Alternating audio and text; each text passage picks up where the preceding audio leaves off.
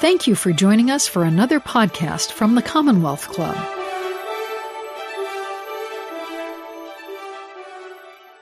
Ladies and gentlemen, welcome to the Commonwealth Club. My name is Patrick O'Reilly, Chair of the Psychology Forum, and I'm delighted to introduce tonight's speaker, Ms. Carrie Sager. Ms. Sager is Senior Homelessness Program Coordinator for Marin County Health and Human Services, where she works with local nonprofits and city and county governments to create a coordinated system of care to house the most vulnerable people experiencing homelessness in our community. Prior to working there, she worked with HomeBase, a San Francisco-based nonprofit law firm that works with cities and counties to implement responses to homelessness. Please welcome Carrie Sager. All right, thank you, Patrick. And thank you, everybody, for coming today. So as a homelessness program coordinator, a title that I'm sure is extremely clear what I do, I really work on the policy level. I don't do direct client work. And so in the course of my work, I've looked a lot into the research about what kind of homelessness programs are most effective, because those are the ones we want to be spending money on. And I've worked, gone out into the community and talked to a lot of community members about, why we're doing what we're doing in Marin. And I've come across in that process a lot of sort of common misunderstandings about homelessness. And so that is what I'm addressing today. I'm sure there's stuff I'm not covering. Just a sort of a caveat ahead of time. I don't know a ton about what's happening in other communities in the Bay Area. If you read the Chronicle regularly, you know as much as I do. I know a lot about what's happening in Marin for obvious reasons, but if you've got like a really specific question about like this one navigation center and what they're doing and is that right, that I'm not going to be able to tell you. Okay, so I'll jump right in. So, top myths about homelessness. Number one, some people just want to be homeless. And I'm sure there's some people who are like, okay, there are definitely at least some people who want to be homeless. And like, yes, there are, hashtag van life, like there technically are people who are like, cool, this is my life, I'm free, I love it. But usually when people say some people don't want to be homeless, what they're talking about is, oh, this person, they got offered services, they said no, they want to be homeless. Why should we even try and help them? Ship them off somewhere else. And the truth is, there are a lot of reasons why people would reject housing or shelter. One thing is safety, especially if you look at like a congregate shelter. You've got a ton of people packed in together. You've got people with substance use issues. You've got people with mental health issues. Not saying those people are, necessarily dangerous, but, you get people who act out in various ways. Even in actual housing, if it's in a neighborhood that somebody sees as unsafe, if they have a roommate who, maybe that roommate's got some behavioral health issues, they might, think like, okay, well, this is, I know how to be safe out on the street, right? I know where I could sleep that's safe. I've got my card, like I've got my dog, I've got it all figured out. I'm not going to give those things up for this thing that may not be safe. Crowding, not wanting roommates again. Shelter is sort of the obvious thing where you've got a ton of people in like one space, but even in housing, if you've got shared housing, especially in a place like the Bay Area where housing is really expensive, shared housing can be a really good way to house people, but some people don't want that. If you're not able to bring your pet, I'm sure a lot of us have pets. If we moved, if somebody said like, oh, there's this really great apartment I found, you want to move in? Sorry, they don't allow cats. They don't allow your dog. Like, if this animal is your primary source of comfort and safety and companionship, you're not going to leave that behind. If somebody's had a previous bad experience with a provider, or with housing in general, oh yeah, like agency A, like I went into their shelter once and they made me leave. They said, I was being too loud. Like, why would I go back in there? Why would I accept housing from them? They're just going to kick me out again. If the housing's in the wrong area or they don't like the available housing, I'm in a lot of parts of the Bay Area, our housing for people experiencing homelessness is really concentrated in not the nicest neighborhoods. If somebody is, they're living somewhere else, they don't really know that neighborhood, they don't like that neighborhood, they had a bad experience in that neighborhood. A lot of women experiencing homelessness have experienced domestic violence. That guy I was dating, he's in that neighborhood, I can't go back there. Hey, I just don't want to move into that really terrible SRO. Like, the rooms are dirty, you have to share a bathroom, it's gross, I don't want to live there. Or by people who see accepting help as weakness. This is the, that housing is for crazy people and I'm not a crazy person reason. And you might think okay, well, those are reasons I wouldn't change an apartment, but I have housing, so why would I not? If I was on the street, those seem like sort of minor things to get over, to not be on the street. And part of that is just the experience of homelessness and how it really changes the way you sort of experience the world. So if you've got people who are difficult to serve for whatever reason, substance use issues, mental health issues, difficult to serve is not quite the right term, but people who have high service needs, who aren't successful in a program, in shelter and housing, they lose that shelter or housing. That makes them distrust the system. I don't want to work with these providers anymore. And then they don't seek help, because why would you seek help from these providers you don't trust? Why would you trust them with something as, personal and difficult as a behavioral health issue, or, PTSD or any of these issues that you're dealing with. And then your problems get worse because you're not getting any help for them. So there are a lot of reasons people wouldn't accept help when it's available. Okay, so number 2, well, if people want to be housed, then they're probably super happy once they get housed, right? That's great. You were homeless, now you're housed, and that's what you wanted, and now everything's great. This is one of the really weird things about homelessness that's really sort of hard to wrap your head around. And that is that the first 3 to 6 months that somebody goes from homelessness to housing are actually way worse for a lot of people than being out on the street.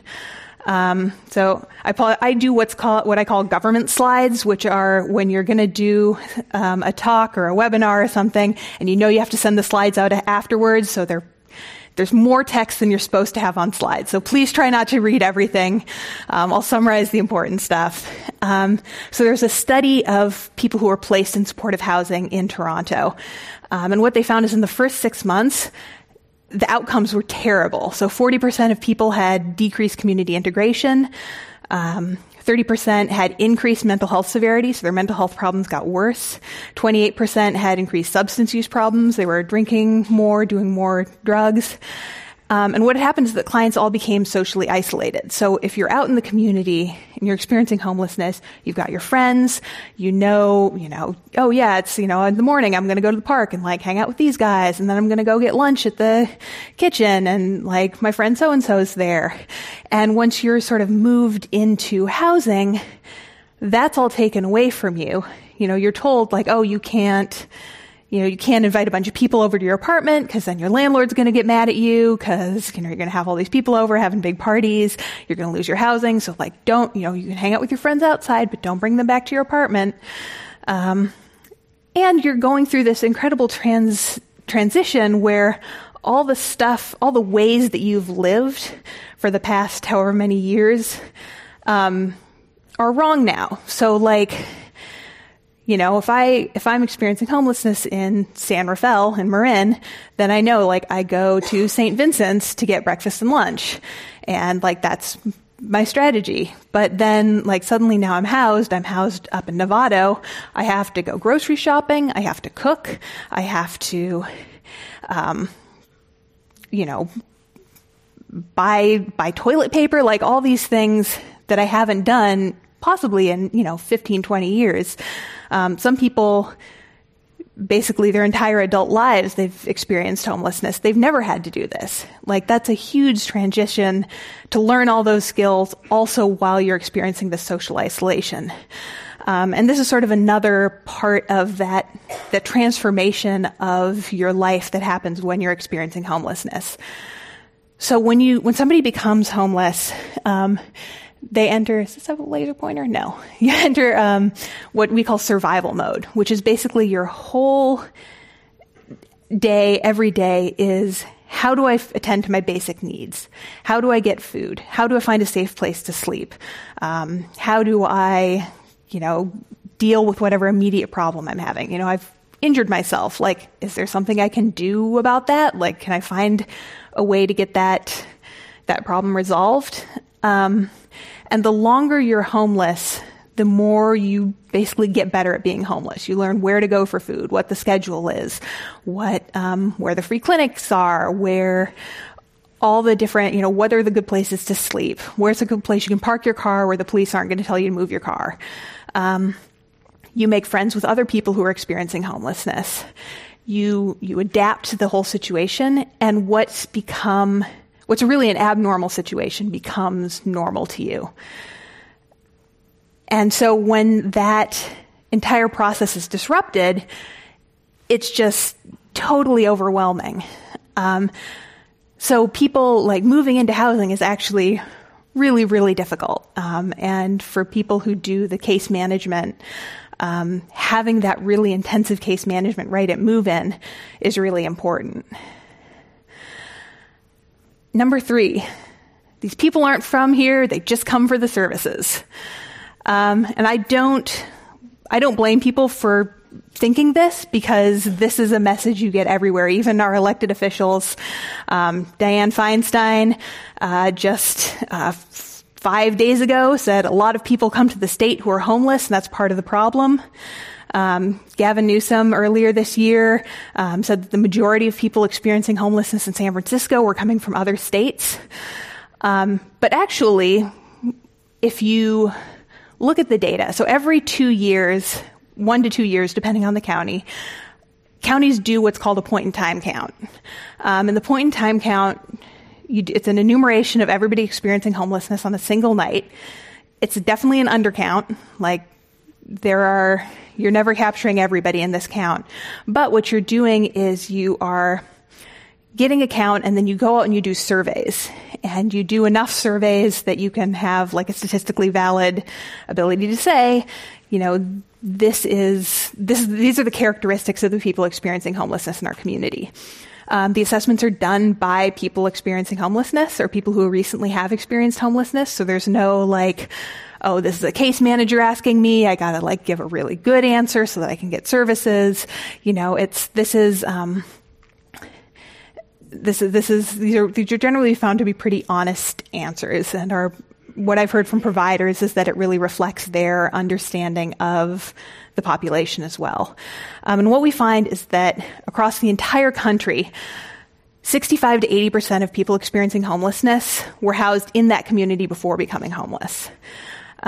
So in Marin County, 73% of people who are homeless in Marin County were living in Marin County when they lost their housing.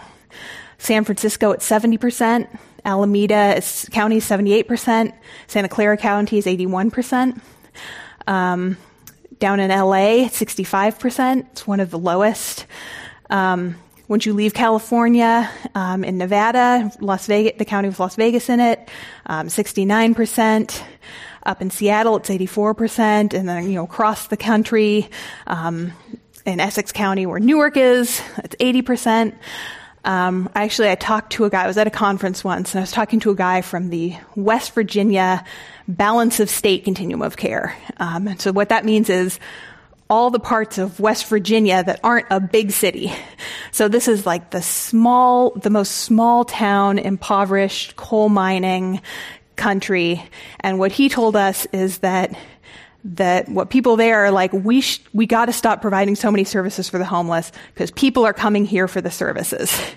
So even there's still this feeling, and he said the same thing, that about 80% of the people there were experiencing homelessness there before, or were housed there before they became homeless. And even when you look at the, 70, 80% numbers, that's just the county itself. If you look at sort of the broader numbers, most people who were housed, who are not from that county are from the same state. So New Jersey, 80% of the people were from that county that Newark is in. 95% were from the state of New Jersey. In San Francisco, only 3% of people reported being from out of state in the 2019 point in time count. Everybody else was from somewhere else in California. So this idea that, everybody's coming here for our great services or our great weather is really not borne out by the data. The follow-up. If we start housing people, they're going to come here, right? I'm in Nevada and I'm not getting housed, but I hear you come to San Francisco, you can get housing. So I'm going to come to San Francisco. And the way we can show that this isn't true is by looking at the counties that are in fact housing people. So Bergen County, New Jersey, it's right across the river from a little small town called New York City. New York City has the largest homeless population in the United States. There's 60,000 people experiencing homelessness in New York City. In Bergen County, New Jersey, they have ended chronic homelessness. So that chronic homelessness being people who are homeless for more than a year, basically, and have a disability that makes it difficult for them to remain housed independently. And so they invested resources and, these numbers went down and they haven't gone back up. And so if people aren't going to cross a bridge from New York City, where there are 60,000 people experiencing homelessness, to Bergen County to get housed, then I don't think they're going to fly across the country to do it. And now you might be looking at this and being like, those numbers are kind of small. Maybe, it's easy to end homelessness when you've only got 35 chronically homeless people. And so then I'd go to Montgomery County, Maryland, which is, again, right next to Washington, D.C., another small town. D.C.'s got about 10,000 people experiencing homelessness, so a little bit bigger than San Francisco, I think, or maybe similar. And Montgomery County has cut their chronic homelessness population in half in 1 year. So between November 2016 and September 2017, they went from about 250 people who were chronically homeless down to 100. And they did that just by investing a lot of money and really focusing on getting people housed. Countrywide, 3 states and 54 communities have ended veteran homelessness. So veteran homelessness that's the one we all really should be able to end. There's a lot more resources that are veteran specific, because the government rightfully realizes that the reason a lot of veterans are homeless is because they're veterans, because of, PTSD and other sort of effects of having served in the military. And given that that is the result of the U.S. government, that maybe the U.S. government should have some responsibility for solving that problem. So there are more resources available for veterans. San Francisco, even though the homelessness population went up this year, the veteran homelessness number went down. So those resources are available. And but of the 3 states and 54 communities that have ended veteran homelessness, we haven't seen all the veterans going, hey, I'm going to leave San Francisco and move down to Riverside because that's where they've ended veteran homelessness and I can get housed. Part of this is if you're living in a place, that's where everything is. That's where your friends are. That's where your connections before you became homeless are. You don't have a ton of resources. If you did, you wouldn't be homeless. So picking up and moving across the country is not really something that you can do for most folks. All right, number 5. Fine, you can't just put a junkie in a house. That is a real quote from somebody. That is not my phrasing. But I think that's the way a lot of people feel. How do we house somebody who's got all these problems I keep talking about, who's got substance use issues and mental health issues and, the whole sort of spectrum, they're unemployed and they've got all these different issues. And the answer is, which some of you have probably heard of, housing first. So in a traditional homeless system of care, you have to go through a bunch of different steps. So you go from homelessness, you go into emergency shelter, you get to stay in the emergency shelter for a while.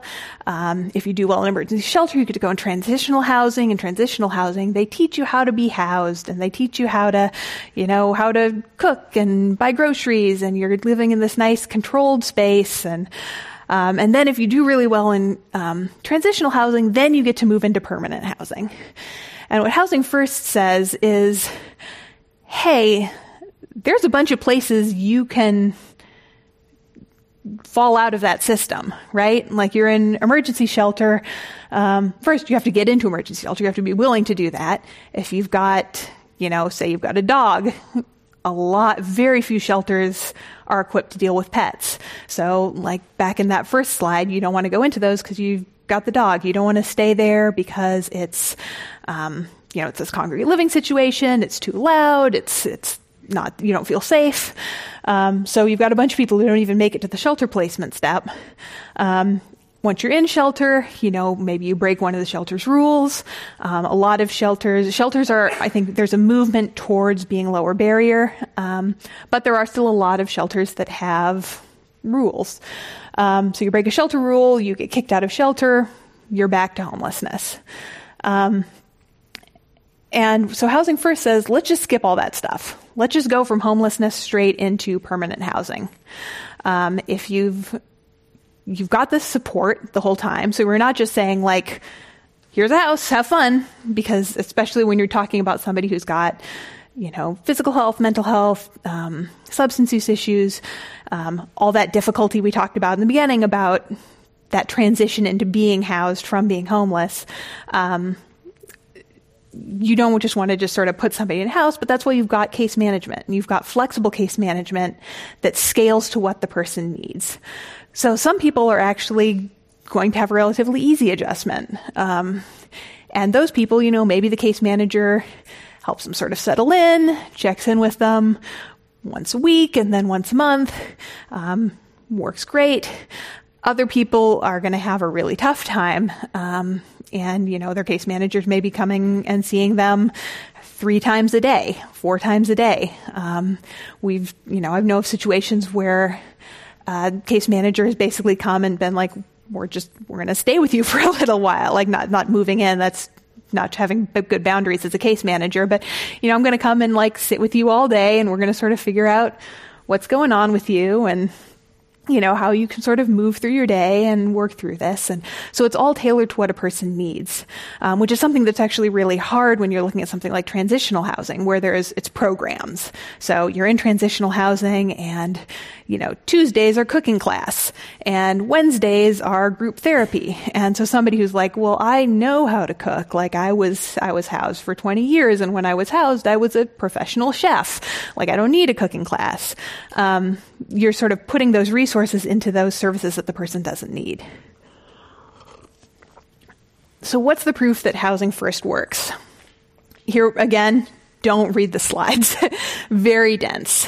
So one study took 225 people who were randomly assigned to either get sort of traditional housing with treatment and like you had to be sober, and then another group just got straight housing. You didn't have to go through any sort of treatment program. And the group that just did Housing First, they got housing earlier. They remained stably housed. They had a, perception that they had more choice. Having that, homeless people, are human beings. And so having autonomy and having choice and feeling like you have control of your life is important. And so the Housing First really gave people that. They didn't use substance abuse treatment as much as the group that was required to use substance use treatment, but that didn't actually have a difference in their overall substance use in the end. So the people who were going to use substances were going to use substances. The substance use treatment didn't actually have a huge effect. And the same with the psychiatric symptoms.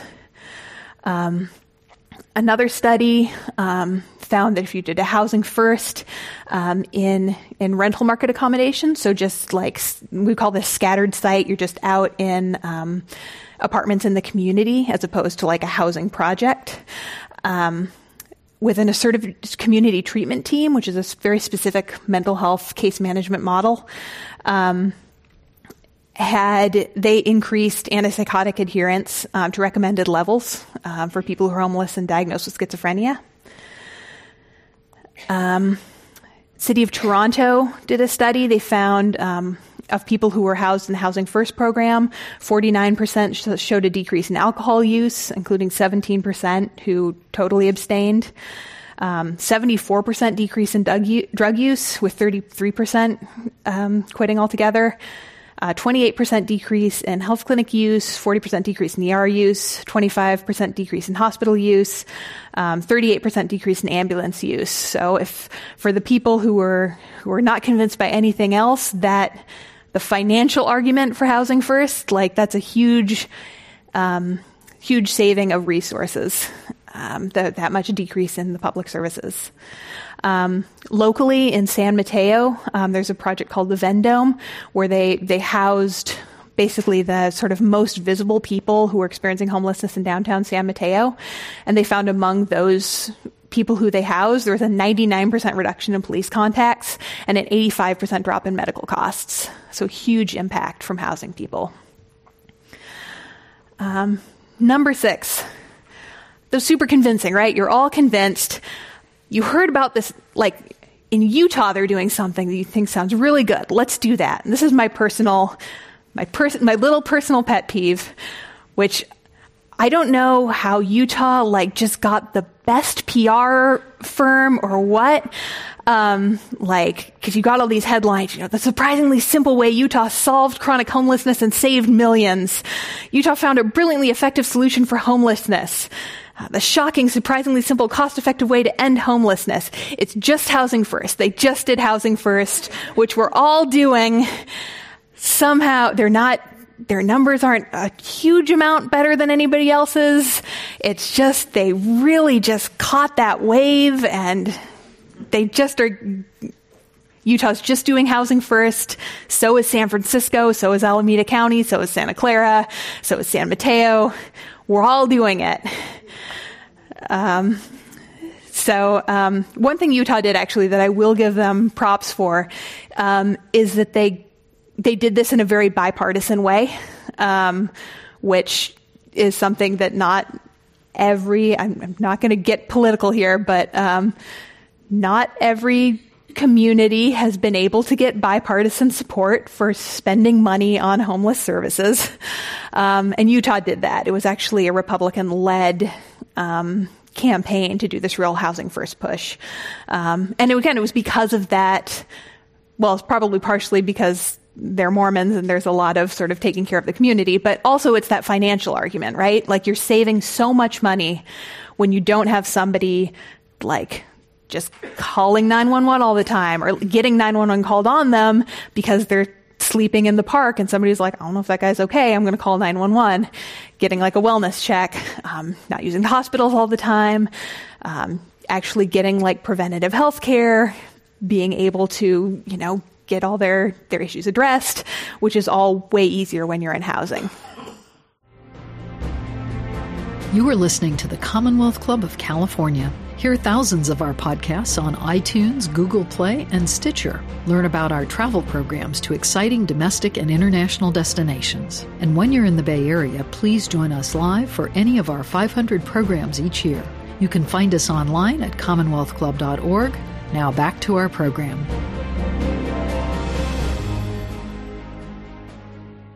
Number 7, we can't solve homelessness because there's not enough housing. So I'm not going to say like, there's no housing crisis. We got plenty of housing, guys. Cause I'm sure some of you are renters and are like, there is a housing problem. There's definitely a housing crisis in California. But again, like some people just don't want housing. I think this is used as an excuse. Like, there's not enough housing. What are we going to do? What's even the point of funding this when we can't afford to build it? We can't, nobody will let us build it.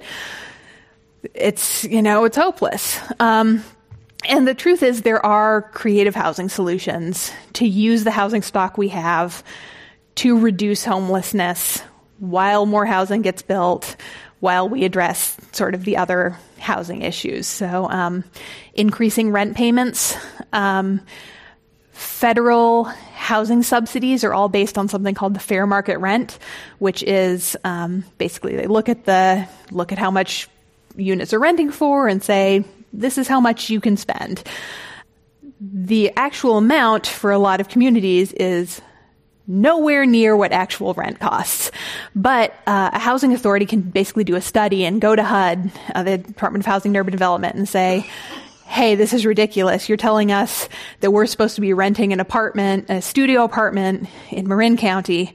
And Marin rents are pretty much the same as San Francisco rents. To give people a frame of reference, you're telling us we can rent a studio apartment in Marin County for $1,200 a month. We can't. How are we supposed to use any of these vouchers in anything but like the most like slummy apartments available? Here's the actual rent. Here is 300 rental listings and the rent that was posted on each. This is how much money we actually need to do these rents. And so Marin did a study like this. I think it's actually Marin and San Francisco have a joint housing authority. So they did not a joint housing authority, but the joint fair market rent. So the two housing authorities did a study together. And then Alameda and Contra Costa County also did the same thing, and basically got our fair market rents boosted dramatically. And so now we actually can go out on the market and be competitive, and say like, okay, you still have all this stuff about, getting a landlord to accept a voucher, but at least it's not like, will you accept this voucher and also $600 a month less than you could get on the market. Which leads into the next thing. How do you get the landlords to accept the vouchers? You bribe them. So you say, hey, we'll give you this extra, an extra $1,000 for renting an apartment to this person. We have created this pool, this risk management pool, so that if you're nervous about renting to somebody who's been homeless, well, if they do damage your apartment, we have this pool and we can pay for repairs above what the deposit amount is. If you, what else do we have?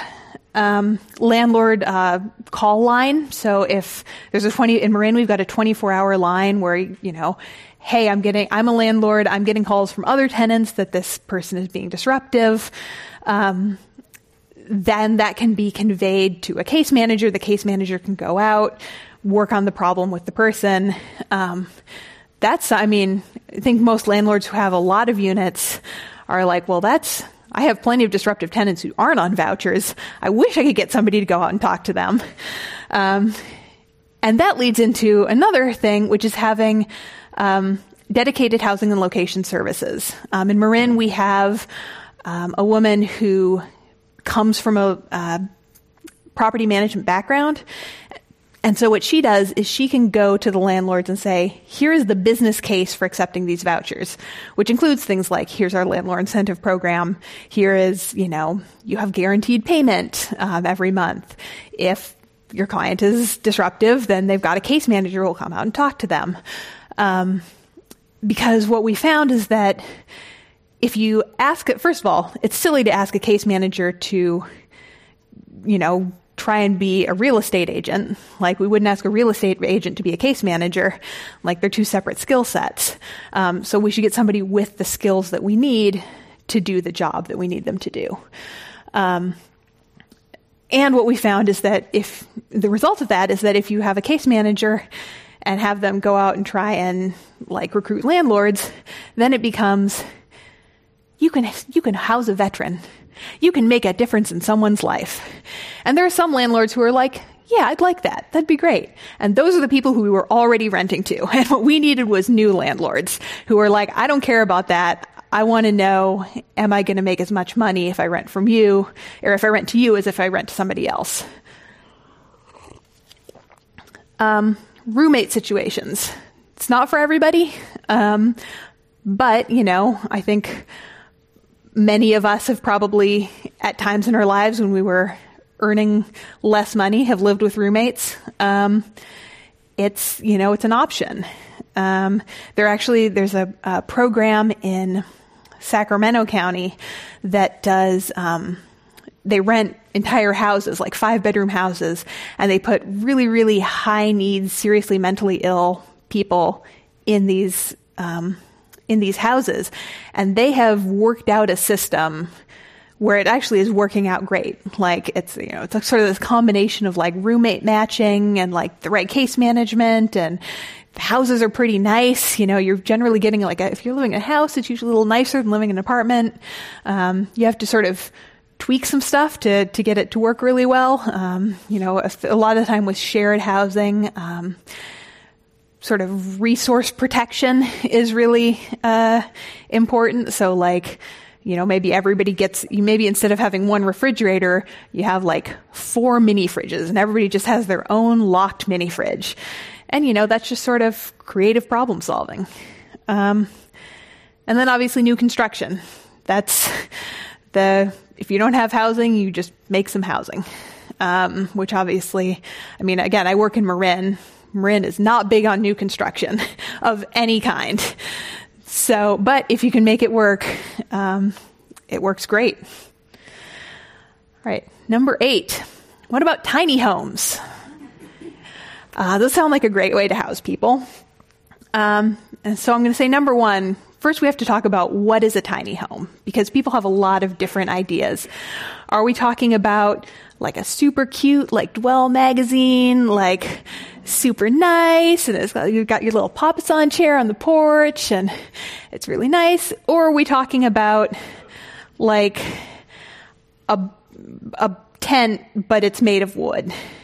And so I'm really only going to talk about a cute little nice Dwell magazine tiny home.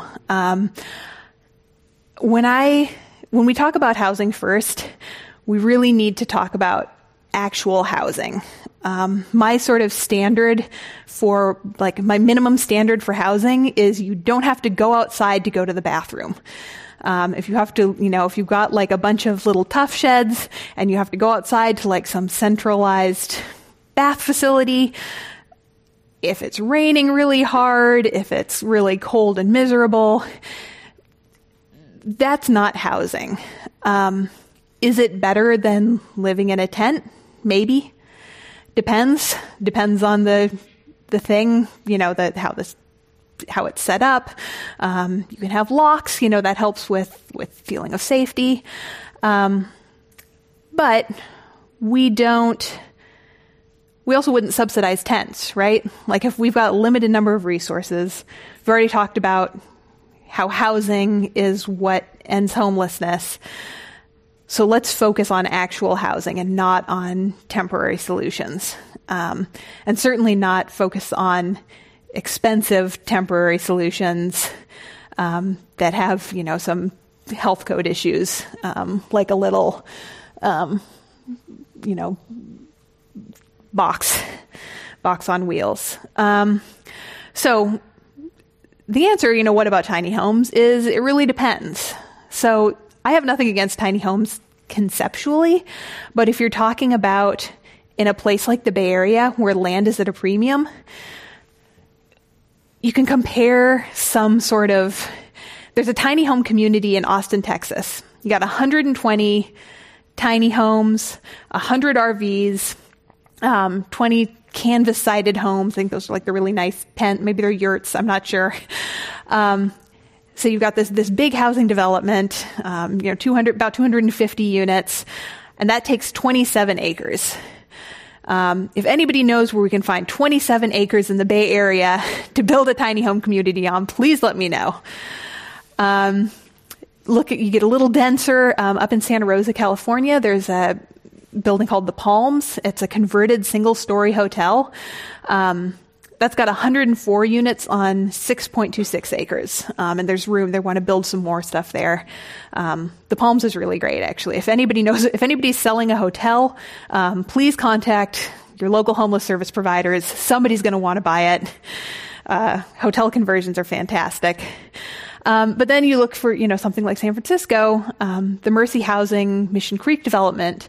It's a 6-story building, 140 units of senior housing, and that's on less than 1 acre.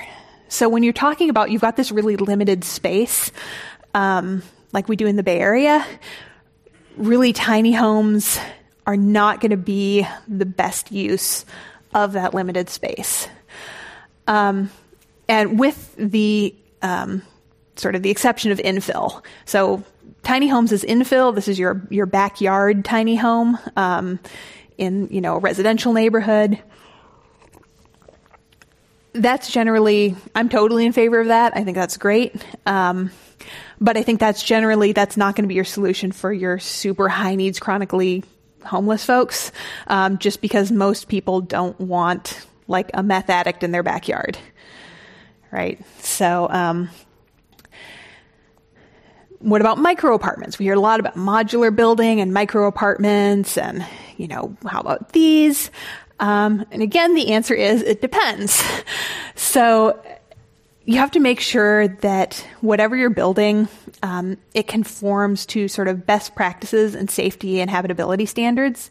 So like if you have, which again, most of these like prefab ones are going to do, nobody's going to design something that doesn't meet building codes.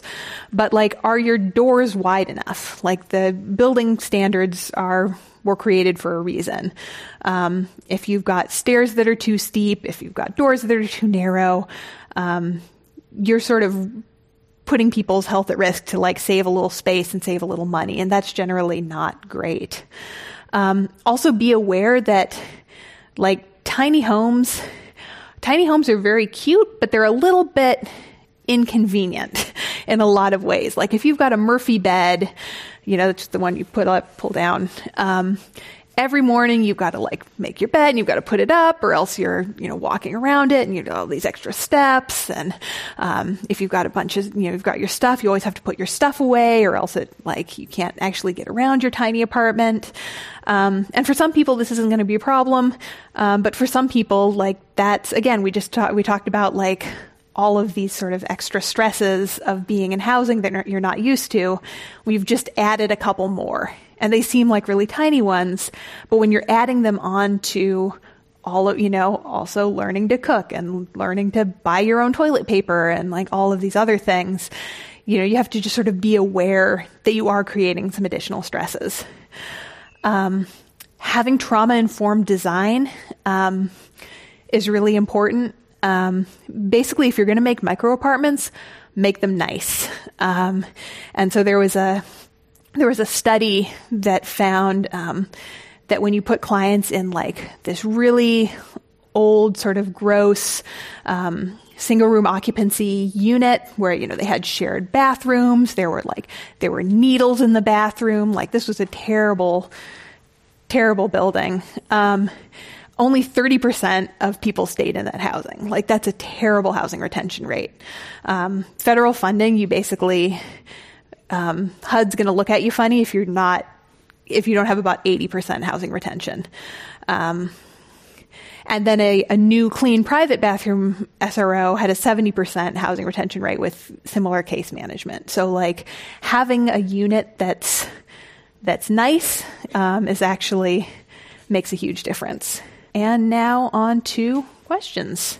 The two questions I had was one thing that is a perception of mine that maybe is completely false and another myth that I missed at the beginning, is that San Francisco is spending a lot more per capita than a lot of these other communities. And so I'm interested to know maybe what the source of that is. I could see that part of it is the fair market rent thing, but intuitively it doesn't seem like that would explain the entire discrepancy, if that discrepancy is like real. And then the other question just that I don't intuitively know the answer to, is how in a housing first situation you transition people out of housing. Okay, so I'm going to answer. I'm going to answer your second question. The thing you missed at the beginning was me saying I don't really know a lot about what's happening in communities other than Marin, so I don't want to speak for San Francisco. I do know San Francisco is spending a lot of money, but I couldn't tell you where it's going or whether it's being well spent. So, cool. Thank you. But in terms of transitioning people out of housing first, it varies a lot on the person. So, there are a couple different kinds of housing for people experiencing homelessness. All of them can be housing first. Housing first is just sort of a philosophy rather than a program. So if you're talking about something called rapid rehousing, this is your sort of short to medium term rental subsidies. This is, somebody who lost their housing, but they have a job. They maybe need a better job, or they're capable of working and earning income and living without sort of permanent assistance. That's sort of by its very nature, people will move on from it. For something called permanent supportive housing, this is for your really sort of high needs folks.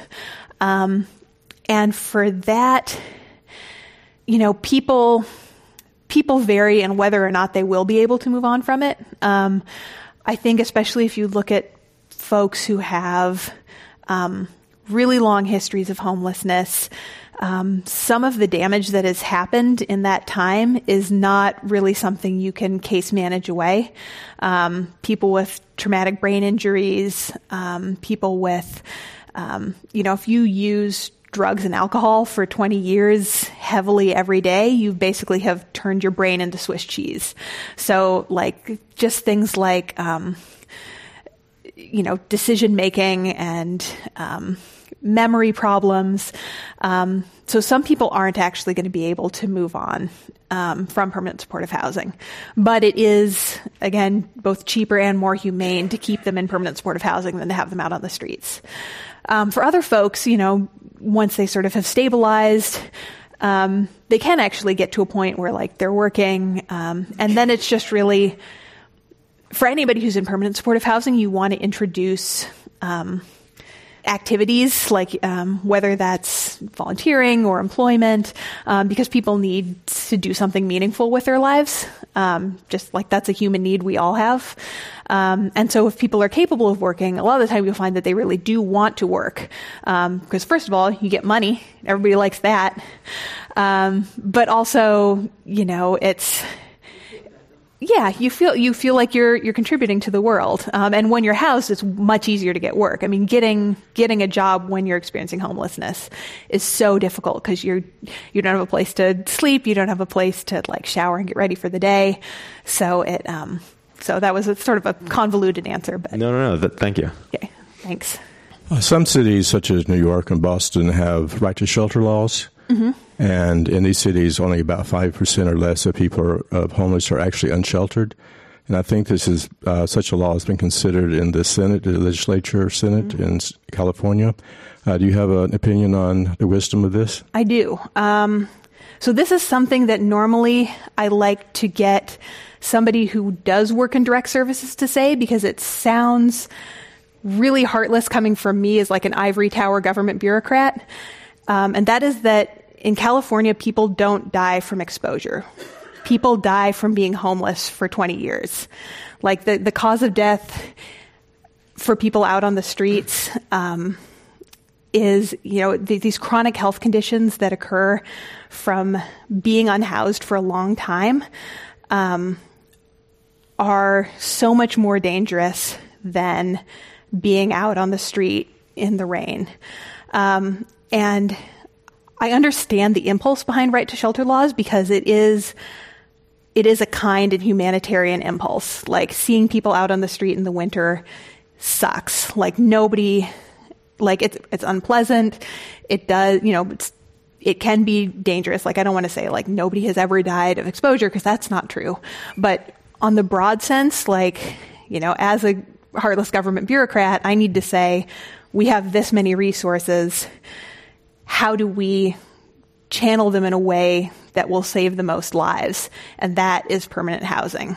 The amount of resources it would take to provide shelter to everybody in California who's experiencing homelessness is just immense, and there's no way it wouldn't draw away from other programs that are housing people.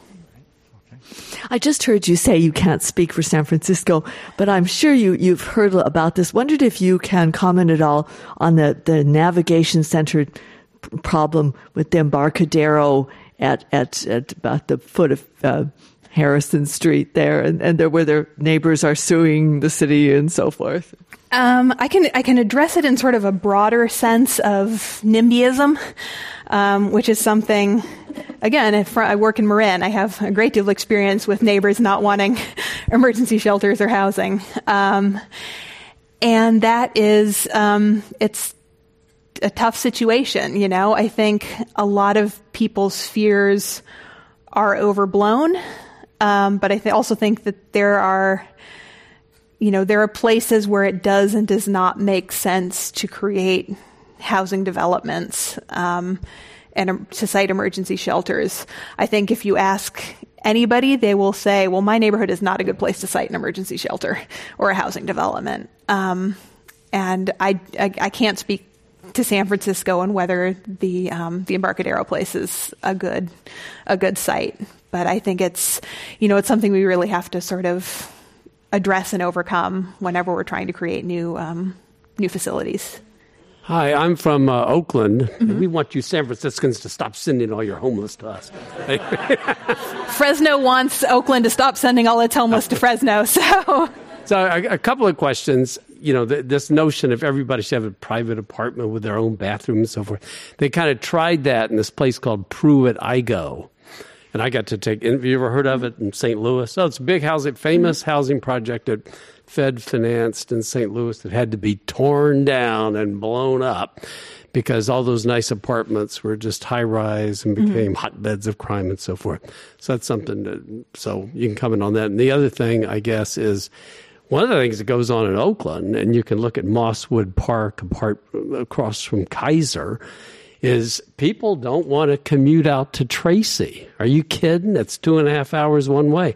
So people are setting up rather large, I've measured them, 600 square foot tent compounds complete with lounge chairs and barbecue pits. And it's become a lifestyle for some people. So could you comment on that as well? Thank you. So I think the it's become a lifestyle kind of gets to that first people want to be homeless. I think, that ties into the housing. Like, there is not enough housing. I think people avoiding the commute, commuting is not fun, but I think most people who can afford it would rather commute than be homeless. I feel pretty confident about that. I don't know of any surveys, but I think what you do find with the portion, this varies a lot between counties, but usually somewhere between 10 and 50% of people, usually closer to 10 to 30% of people in any county are employed and homeless. I think what you find is that they can't afford a commute, and they can't afford to live in Tracy either. So it's because once you're talking about commuting that far, that's a huge expense, wear on a car. And if what you're earning is, if you work in, one of the people who works in like a San Francisco hospital and you're making $90,000 a year, you can afford that commute and it sucks, but you can do it. But if you're working at, Chipotle, that, and I don't know, I'm singling out Chipotle, but you're working in food service, you're working in housekeeping, you're earning $30,000, $40,000 a year. That just becomes sort of untenable. That would be my response. Ms. Steger, we're almost out of time. Where we can make time for the last three people. That would be great. And just efficiency is the rule. I'll try and be efficient in my answers. So I'm going to squeeze two questions and a common theme, and that's around having to make the trade-off decisions, right? So I'm from Berkeley, and I know one of the big challenges, like there's only limited funding to spend on homelessness. So there is some argument housing first versus spending it on families. Like, so spending it on people that actually like kind of potentially can get themselves out a little bit better versus just the people on the street. So that's how do you guys approach that, one? And then second, it sounds like you've been successful in Marin with the creative approach to bringing housing first and creating those incentives for landlords. I think, again, limited funding, a lot of times the housing first gets funded. But what I know in Berkeley, a lot of times we don't have the wraparound services, so it becomes a big failure and like kind of creates this perception issue around Section 8 vouchers and just like, why are you housing these homeless people in my like apartment? They don't even know how to take their garbage out, right? So like, how have you done some of this trade-off balances? So I think the prioritization question, I think, it's a thing reasonable people can disagree on. I think for us, our focus was really on chronic homelessness to start because of that, we want to serve the people who are going to die on the streets. And because I think at a certain point you get to the like, well, you know, family homelessness is so important, like addressing family homelessness because it becomes so generational. Being homeless as a child, like, causes so many problems further on. Plus just like homeless kids, man, like we really want to address that. But for us, it was like, you also don't want somebody literally dying on the street. So we're still trying to find a balance. I can't claim that we've got that solved. And for being able to sort of balance resources in terms of what we're spending on, for us, it's really been acknowledging from the very beginning that housing without services is not housing for the highest needs folks. So we have a whole person care pilot where whole person care is a state program where we've basically created an assertive community treatment team to create some really high intensity case management. We've paired that with Section 8 vouchers. And that seems to be working, but we still have people who are falling out of the housing we provide them. We have a pretty high retention rate that we're really proud of, but you know, it's always looking at what's happening and how can we improve it. So I had a question or sort of set of questions around the come in for services probably have myth. Time for one question. Sure. Okay. Well, broadly addressing the coming in for services myth. First of all, the 25% number actually, or so like 65 to 85% of people were previously housed in the community, sort of implies that, okay, roughly 25% weren't previously housed in the community, which actually seems like a large number. Second of all, to the extent that you have information about this, I'd be curious what the cohort looks like.